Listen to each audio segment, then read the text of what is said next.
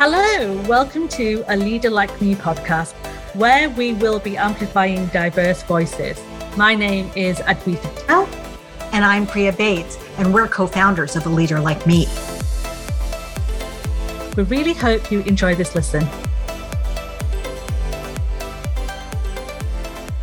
This week, we interviewed the absolutely inspiring Miriam Gonzalez, who is the founder and chair of Inspiring Girls International. She's also the advisor for the international trade and EU affairs, because she's an international trade lawyer and a lecturer at Stanford University. Miriam, you know what? I don't even know where to start with Miriam, because every single bit of the interview I loved. And we said as we're ending the interview with her, we could have chatted to her for hours and hours on end. And it's a really interesting story, isn't it, Priya, about how you connected with her and how we managed to persuade her to come on our very first episode. Well, it was the fall of last year that a lot of our listeners probably saw this hashtag that was called This Little Girl Is Me. And what I saw were these stories, these lovely stories from complete strangers, some people we knew, talking about what it was like being a little girl and what they dreamed of and what they had accomplished. And it was this set of inspiring stories that inspired me. And I decided to participate. I participated in This Little Girl Is Me campaign, told my story on LinkedIn, and got 25,000 views of that story and a number of comments. It was just incredible. It's amazing what happens when you decide to be a little vulnerable, but you actually become visible and showcase your fears and your hopes and your dreams, and also give it a chance to inspire others. Yeah, I loved it. And I know you messaged me at the time and said, make sure, you take part in this. And we told our Leader Like Me community to do the same. And I had a very similar reaction to you when I posted my story on social, on LinkedIn and on Instagram. And so many people messaged me privately to say how they loved it and how it inspired them. And I know when you listen to Miriam's interview, she kind of talks behind the story of what happened and how she got to that point. And one of the things that she did say is, she wanted to make sure that little girls around the world had inspirations around them. And and you'll hear me say on the podcast that I feel it's wider than just the little girls, right? I think that campaign inspired women, and many women across the globe, and inspired them to either do something different or believe in themselves a little bit more and boost their confidence and courage. So I was so honored when I simply sent her an email or a direct message to her Instagram account, and she right away responded yes to this interview. It really was wonderful. Oh, I know. And when you shared the name Miriam Gonzalez, it was like the back of my head. And when I was doing some research about her before the interview, it never even dawned on me it's a Miriam Gonzalez who was married to Nick Clegg, or who is currently married to Nick Clegg. And Nick Clegg, for those of you who don't know, used to be the Deputy Prime Minister when we had the coalition late 2000s now. And that's when it clicked. I thought, oh God, this is a Miriam Gonzalez. And I remember seeing headlines about what she was wearing and what shoes she was wearing. And one part of the interview that I absolutely loved was where she shares how she turned the negative feeling she had around the paparazzi to help her promote the work she's doing with Inspiring Girls.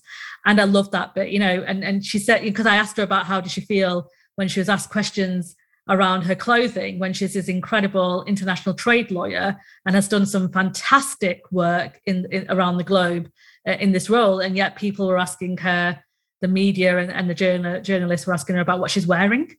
And she said, it was before social media and how she turned that around to kind of benefit the work that she's doing, which I loved. And I also loved where she chatted about visibility, because it's something that we talk a lot about in a Leader Like Me community, about raising visibility and being the leader that you need to be to inspire others around you. Yes. And I remember the moment of the interview that I really enjoyed is she talked about being lucky. And every single time I hear lucky, I bring up my favorite Oprah quote, which is, there's no such thing as luck. It's opportunity meeting preparedness. And she actually challenged me on that. She actually believed that there is such a thing as luck, and that you need to be grateful for some of the things you've been given. And it's really about what you do with that privilege that matters. That moment when she challenged you it was also one of my favorite moments, because those of you who don't know, we record it on video so we can see each other. And I could sense when Priya said this quote, which is a quote by Oprah, and when she challenged it, I was like, nobody challenges an Oprah quote. And the fact that she stood up and said, actually, this is not quite true, that, there's elements of truth, but not 100% then. I love that moment. And I hope that when you listen to this interview with Miriam, you are equally inspired as we were, and you follow the work that she's doing with Inspiring Girls and contribute to the conversation. Please do let us know if you enjoyed this episode. Connect with us on LinkedIn, on Twitter, on Instagram. You can find us under A Leader Like Me. That's our tagline across all our socials. And if you're listening to us on a device where you can leave reviews, then we'd love you to leave a review for us as well, because the more people who can hear these inspiring interviews with these incredible people, the better it will be to kind of, raise awareness and visibility, in Miriam's word, about some of the great work they're doing. So we really hope you enjoy this. Thanks, everyone.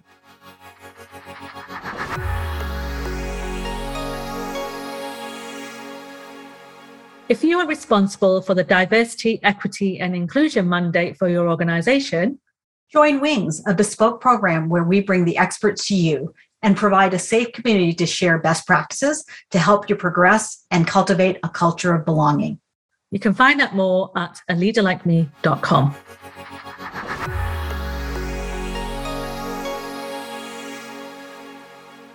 So welcome, Miriam. Thank you so much for being part of our very first podcast. Priya and I are very excited to meet you and to have a conversation with you. And we've admired the incredible work you're doing and have done in the past and currently as well. And the reason that Priya and I wanted to speak with you, and not only because of your incredible accolades you've done anyway, the work you do outside of Inspiring Girls, but also, the Inspiring Girls work, and especially the Little Girl It's Me campaign. So I wanted to kind of kick our conversation off with you and ask, are you able to share a little bit with us about what it was like growing up as a little girl and what inspired you as a little girl when you grew up in Spain, I think it was, wasn't it? Yes. And first of all, thank you for having me and for your support to Inspiring Girls. And this little girl is me as well, that you helped a lot during that campaign. When I was a little girl, I was growing up in Spain, and I was born in Spain when Spain was still under the dictatorship. So the dictator was there for the first 8 years of my life, but it was kind of fading off. And I was really lucky because as I was coming out to, being conscious of what was happening around me and public life and politics and all that, it happened to be probably the period of biggest change and social mobility in my country. It was just unbelievable, this positive movements, and we knew that we were all going to a better place. And for my generation in particular, it was this feeling that if you studied hard and you made an effort, you could get, I don't know whether everything you wanted, but you could get to a much better place than you were at that point. So it was very positive, very uplifting. On the other hand, I was coming from a very provincial place. I grew up in a small town. We want to say that we are 4,000 people, but we really are 3,500. But within that 4,000 sounds better, really. And my father was the local mayor. We all know each other. We all gossip about each other. And I was there in the local school during all my primary and secondary school years, and then I went to the closest university to my home, which is what you used to do in Spain at the time. So it was a combination of a very positive loss of change going on in the country as a whole, and a very, rooted and a small environment in my day-to-day life. And I think that as a result, I have got very strong roots, but I'm somebody who is constantly looking around and looking outside. Now, you talked about growing up with a mayor for a father. what were the expectations put on you as a female growing up in that household on what you could do with your life? What were their expectations? Oh yeah, many expectations. I think that generally families tend to have a lot of expectations in relation to girls, that they behave. I don't know whether there was an expectation or whether I felt myself that there was an expectation, but I certainly had, when I was growing up, the feeling that I was meant to study, I was meant to behave, I was meant not to be naughty, and that there was a little bit, it was a very small community, but that there was a little bit of the people are looking, so don't do bad things. And it's something that has gone with me through life, that feeling of, I definitely have a bit in me that feeling of wanting to please, that I have tried to get rid of it during my life, and probably have gone the other way on trying to break the rules. And whenever somebody tells me you have to do something, I really, really don't want to do it. But yeah, it was always there. And certainly what I had was the feeling that if I were to fulfill what was expected from me, I would have become a civil servant, or we have some jobs like being a notary in Spain, which is very different in continental Europe to what it is in Canada or the UK, and those kind of safe jobs. I was expecting to have a safe job, and I became a civil servant at the beginning in the European Union. And my father had died at the time, but when I left the civil service and I became a lawyer, for my mother, it was a very big thing that I was living that certainty and predictability. And now that I am about to set up a company, and probably two, and I'm moving it into more risk, it continues being an issue. She accepts it, but it's an issue. I mean, you say you're a lawyer, Miriam, but when I was doing the research beforehand, you're an incredible international trade lawyer who has done absolutely fantastic work across the globe. And I read stories about you traveling while you were pregnant and going to high risk countries, right? Doing the work that you're doing. And we just, as we were saying, like when we were growing up, when I was growing up, we just never saw women taking that kind of responsibility, and we really, I particularly resonate with you about to be seen and not heard kind of mentality. You have a certain persona you have to represent as a woman, and especially in the South Asian culture, and I'm sure some of our listeners can resonate as well. So going out and doing this incredible work that you're doing, I bet that was there any point, I suppose, in your kind of journey that you thought, oh my goodness, like, I can't believe I'm doing this. And, was there people around you to kind of give you that support while you're doing that? Is there anyone that you admired while you're doing all of the kind of going around and about?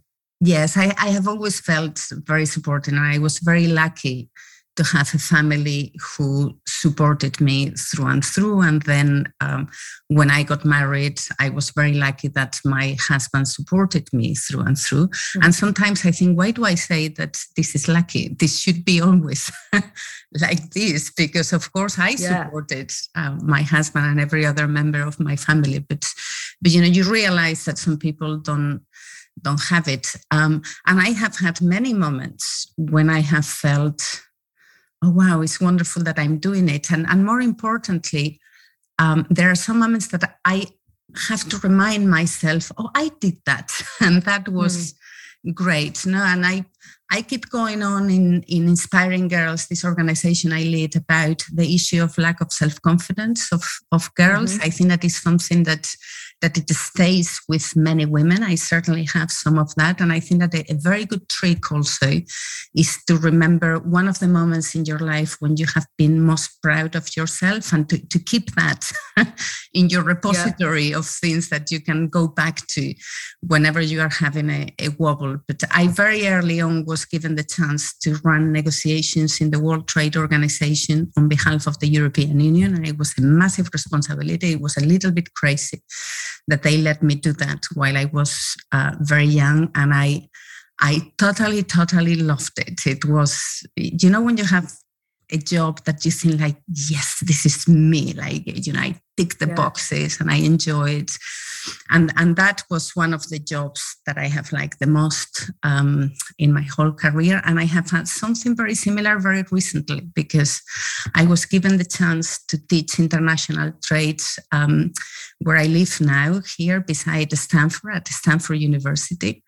And that kind of connection that you get with the students and that transferring of knowledge in that very intense environment, that intense connection, it has been another moment that, it had taken me years to come back to that feeling of, wow, I love this.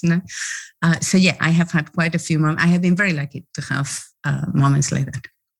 One of the things is the quote that stands out for me always is Oprah's quote that says, there's no such thing as luck. It is opportunity meeting preparedness, and really giving the credit of the fact that you were prepared when the opportunities came up. So talk to me about how you prepared for this incredible career that continues to evolve. Can I disagree a tiny bit with that quote? Because absolutely, I think that yes, I defend that everything relies on effort. If you don't make an effort, pretty much nothing, unless you're super lucky, that happens 0.00001% of the times, you're not going to get anywhere. So I believe in preparing and making an effort, on trying. But I think that many of us need to be aware of, I am aware of the fact that there are many people who have worked as hard as I have done. And I have worked really hard during many years of my life, and I still do. But many people have worked as hard and continue working as hard, and yet they have not had the opportunities. So it's, all that very direct correlation between effort and luck. I think that it happens in one direction. Without effort, there is no luck. But sometimes you can make a lot of effort and still things may not happen, and you should not despair. And sometimes you just need a bit of acceptance as well. But I have always worked very hard since I was a student. I believe in the power of information. Whenever I have any issue, my first instinct is I want to know it all about it. I did very well at the school and then at university. And then I had lots of difficult professional moments, because I started as a civil servant, as I said, negotiating in the World Trade Organization. Then I moved to foreign affairs, and foreign affairs was really, really tough. I was doing foreign affairs and in particular relations with the Middle East at a very difficult moment of the Middle East, when the crisis in Iran started and the second intifada in Palestine, and the war with Iraq. Everything was happening in that area when I was dealing with it. It wasn't my fault, by the way. It was somebody else's. But I was starting having a family. I started having two of my three sons then, and it was tough to do it. And there are some moments in your life that you realize no matter how much effort you put into this, some things just don't work, and you need to make a change. And to me, one of the main things in my life has been realizing when I had to change. I'm very glad now when I see that in modern life, the normal thing is not to have the same job for many years. Because that is something that I have felt from the very beginning. It's like, why do people have the same job for 30 years? I always get, after 4 or 5 years, I get itchy and I want to look somewhere else. And so, yeah, I'm really happy that things are going that direction. Amazing. I mean, what you just that itch of feet and itchiness is something that I know both Priya and I can definitely relate with. And I know some of our listeners will as well. And it's interesting, isn't it? Because I do think you end up getting stuck in certain situations because you fear, the fear is real. And we've spoken about this with other folks about being scared to fail. I think that's a big thing. And because you don't see many people talking about their failures publicly, or even within our own social networks and social, friendship circles, you feel like you are the unique one and you can't talk about it because you're a bit shamed about it, to be honest. And I've always kind of said, and Priya and I chat about this to our community, is that failure is something that we shouldn't be embarrassed about. And I think, you know, we've all made mistakes and we've all done different things, but you've got to learn from that. And I think what you're saying there about, you know, taking those risks and putting yourself out there and not being stuck and taking those opportunities. Yeah, some of it will be, you know, the quote that Priya shared, opportunity preparedness. But I kind of agree that there is a sprinkling of luck across that as well. And some people do have that great benefit and others sadly don't. And it's just trying to find the right route for you. For a number of years, Miriam, you know, in the UK, you were in the public eye quite a lot. And when I was kind of doing the kind of research on inspiring girls and stuff, I saw that you had to live with quite a lot of public attention that focused more on the dresses that you're wearing or the shoes that you're wearing and the kind of questions that journalists asked you. And, you know, considering your incredible accomplishments, I'm imagining, and I'm kind of assuming here that was a little bit of frustration for you. I can, you know, as someone with your success and career highlights within your own right, all of a sudden being thrusted into the spotlight and then being asked, where's your dress from? What shoes are you wearing? You know, how did that feel in that moment, you know, in that time? It felt bizarre. I couldn't really understand it because I come from a country where the political culture is not that one. Nobody knows it tends to be the wives of politicians because many of them are male, but nobody really knows. More and more we have women, but nobody knows what the wives or husbands are doing. And to me, it was a big shock the first time that I saw the paparazzis outside my house taking pictures of everything that I was wearing whenever I was going to work, whenever I was going to buy a pint of milk, whatever it was. They came at the beginning of the 2010 election, the very first day, and they didn't leave my house for 6 or 7 weeks, and wow. You know, they were always there. And if I may say so, you know, I ended up compromising a bit because both my husband Nick and I were really adamant that we didn't want to see our children in the public eye. And at the time, not only the wives of the other leaders were playing this role of being with them and briefing the media about what they were wearing and all that, but some were also having their children in the public eye. So for me, the only way forward was to compromise a little bit with being in some of those events, but not in all of them. And, you know, I think that the public sometimes doesn't know. I have had situations that really, really serious UK journalists, I mean, some of those that you think at the very, very top of the media career, at one point, I had a female, by the way, politician refusing to publish an interview with Nick unless we would agree to put the children in a picture. So the pressure was very, very real. And I ended up finding a way forward, just thinking, well, why don't we use this for something positive? When I thought of putting together Inspiring Girls, and at that point, it's like, okay, you know, you are using me for your pictures, but in a way, I am using you to bring the public exposure on something that really, really matters to me, which is the access of girls to female role models. You know? So from that moment, everything was kind of better. But you cannot imagine the pressure at some points. You know, the very first day that election started, I was called by the media office, the press office, saying, well, all the others are briefing about what they are wearing and where they are going. So can we say what you are wearing and where you are going? And I said, well, I'm wearing my clothes and I'm going to the office. And the very first day they said, oh, how funny.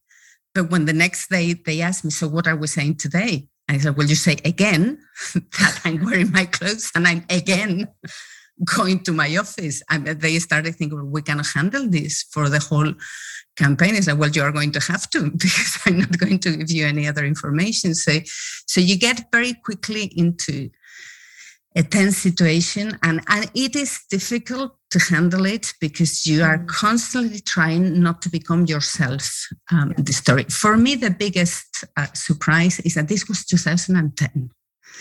Now we are 2021. Nothing has changed. You know, when I still see And it tends to be, again, the wives and partners of politicians in the UK, in particular, where I was, no? Doing exactly the same. It's like really a whole decade and no progress. It's just very disheartening. It really is. And I can't even imagine the intrusion in your life, you know, having that kind of paparazzi hanging about for 6 weeks outside your house and you're trying to protect your children. I think what you did with that situation and turn it around and make something incredible out of it, like Inspiring Girls, is a credit and kudos to you. Because, you know, I couldn't ever imagine being thrusted into that spotlight and being able to manage that in the way you did. So I suppose we're all grateful, and the folks who have been involved in Inspiring Girls, that something good did come out of it. And, you know, we're very glad that it did. So that's great news. Yes, I'm very grateful now to the tabloids that they kept taking pictures, because thanks to some of that attention, we managed to, I mean, in the UK where we started, and I did it with a different brand at the time, it was Inspiring Women. We got 25,000 women going all throughout the country back to schools.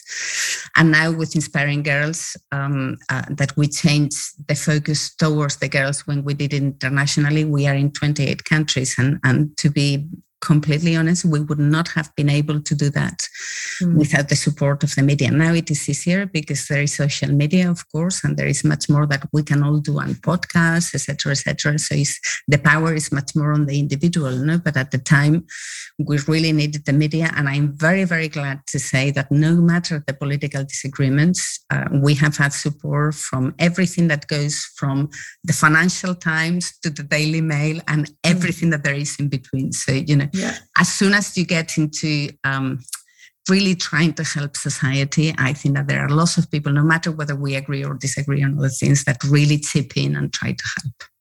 Yeah, and that's important, definitely. So let's talk about Inspiring Girls International and the work that you're doing. You're talking about 28 countries. Last year, you had this Little Girl Is Me campaign. Talk to me about how that came to be and what were your biggest surprises and delights from what happened with that campaign globally. Well, what we do in Inspiring Girls is a very, very simple thing, which is to expose girls to female role models. And we don't try to cajole them into any kind of specific jobs or to go in any particular direction. We simply say, look at all the many things that women are already doing and feel free to choose whatever you want to do on the basis of your own wishes rather than where society is trying to push you. And we started by sending back the female role models to the schools. And then quickly we saw that with technology, we could reach many more girls. So we launched 3 years ago, just before COVID. And by luck, really, we had launched a video hub so that the girls can have access to female role models remotely and then to have sessions with them remotely in the schools. And we are constantly, and I am constantly thinking of where are the girls? You know, we need to go where the girls are. We need to make it really easy so that they cannot miss the role models. So our thinking last year was they are in social media. So why don't we bring the role models to social media? And that is how we thought about this campaign. We all, which is something that we see a lot when we talk to the girls, they kind of think, where is the ladder to become like you are? And he said, there is no ladder. You know, life goes up and down. And what you need to remember is that not so long ago, I was like you. So all those fears that you have and those doubts and all that, we have all had it. If you could only see me when I was a little girl, I was very similar to what you are feeling today. Now, so this whole theme about let's take the little girls out of the women so that the girls can see us as we were when we were their age. And that is why we put together the This Little Girl Is Me campaign, which was really about women posting pictures of how they were when they were little and talking about what they felt at the time. No? And for some of them, their dreams happened. For some others, it went a completely different direction.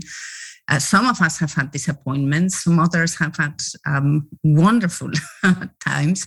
But it's all that variety that is really important that the girls see it. And it was fantastic. We launched it in Instagram. I spent the whole of August just emailing and DMing absolutely every woman I knew, and many I did not know. And it was great to see the reaction, because again, I think that whenever you tell women or anybody, and by the way, I should stress that there are so many men who helped in this campaign, and they got in touch and they got every woman in their offices just helping. And I think that when people see that there is something simple that you can do and it's concrete, they do it. A lot of when we complain about society that, oh, why can't we do this or that? Sometimes it's because we haven't found a simple way to do it. People try to help. We are all dealing with our lives. So if you don't show a path, it's difficult for everybody to do it. So to me, it was wonderful to see, from big, well-known global women to women who are doing really basic jobs, everybody. And it was so wonderful to see that the most uplifting stories was not necessarily the ones of the big singer or big actress or whatever, the best known women. It really was a combination of it all. So it's not on what job you do, it is on your attitudes in life. No? Yeah. And the journey that it took you to get there, I think, again, we don't, like failure, we don't talk about it, right? People think that you just woke up one day and you're this international trade lawyer, doing this incredible work, but not recognizing the support and the journey and all that to get there. I think that's what inspires. And, I'm speaking for myself, but not only did the campaign, I think, definitely inspire little girls, but inspired women like me.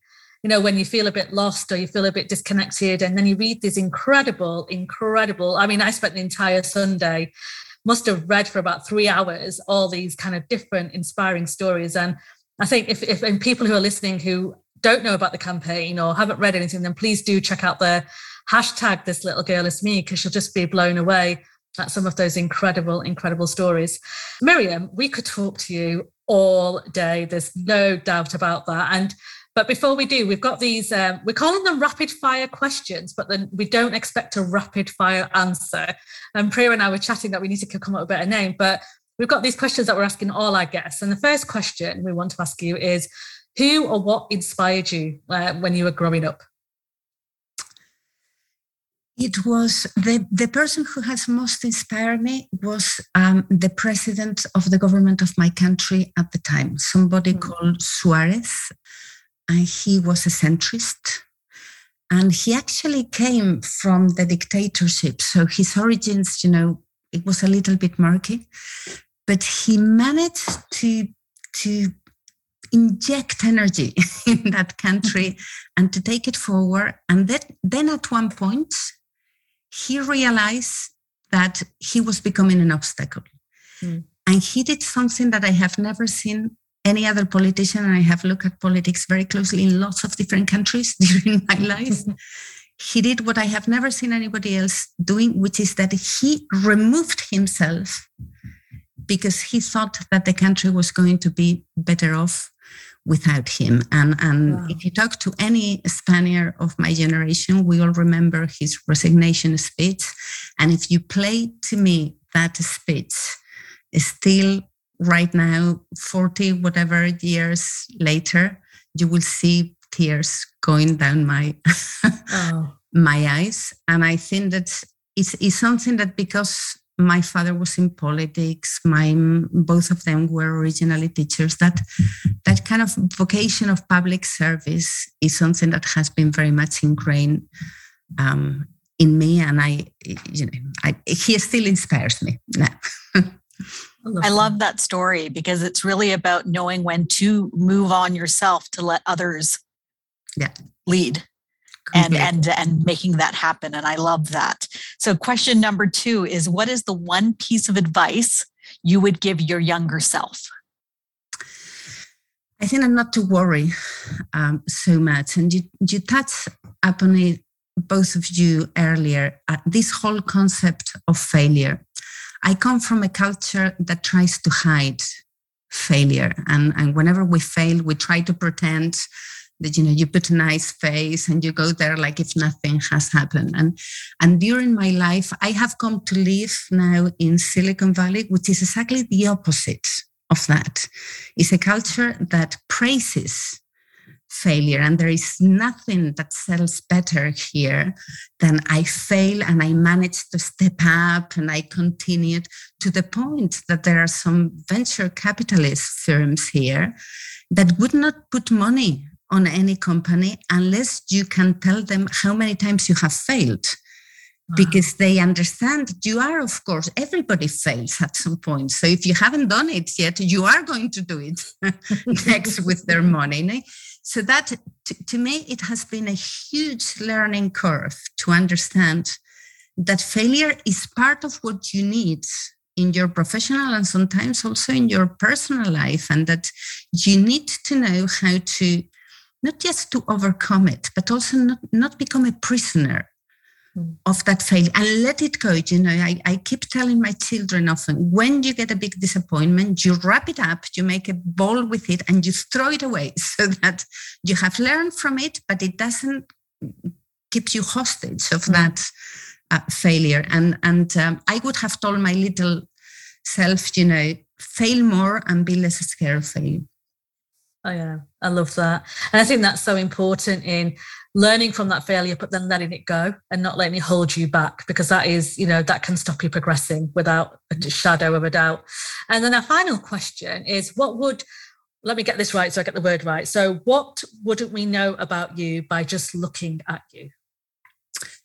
That I'm very hardworking. I think that anybody who knows me is the very first thing they say. I always make an effort. I may get some things right or wrong, but I put as much effort and I put as much energy on anything that I can. So when I fail, to go back to the theme, it may be for other reasons, but it's never because of a lack of effort.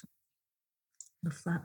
So before we close up today, Miriam, any last words? The one thing I loved about the campaign and the Inspiring Girls International is that every single person has the ability to inspire. And so what are your last words for our audience who's out there who are looking to be inspired and be inspirational?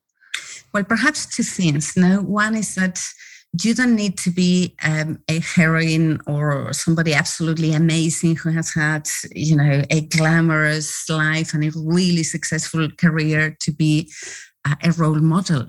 We are all role models. And if you had spent as many hours of my life as I have spent talking to girls and trying to bring role models to them, you will see that the women that they find most inspiring are not necessarily the ones who have the shiniest jobs and careers.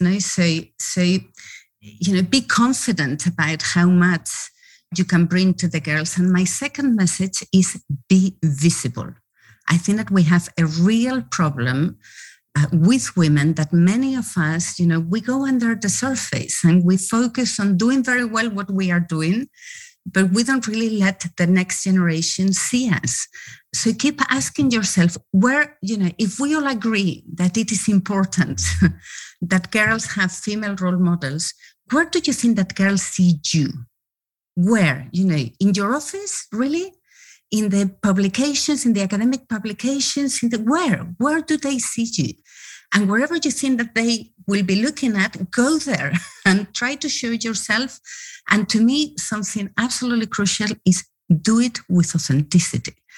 I get mad whenever I see, it tends to be some of the top women who put together this, wonderful image that has been created with dozens of media advisors so that they look good, they always seem successful. It's like, have responsibility. If girls are looking at you, you need to show yourself as you really are in an authentic manner and without hiding the bad side. No? So think about the next generation, because we are not only about what we do ourselves, it's what we do towards the next ones.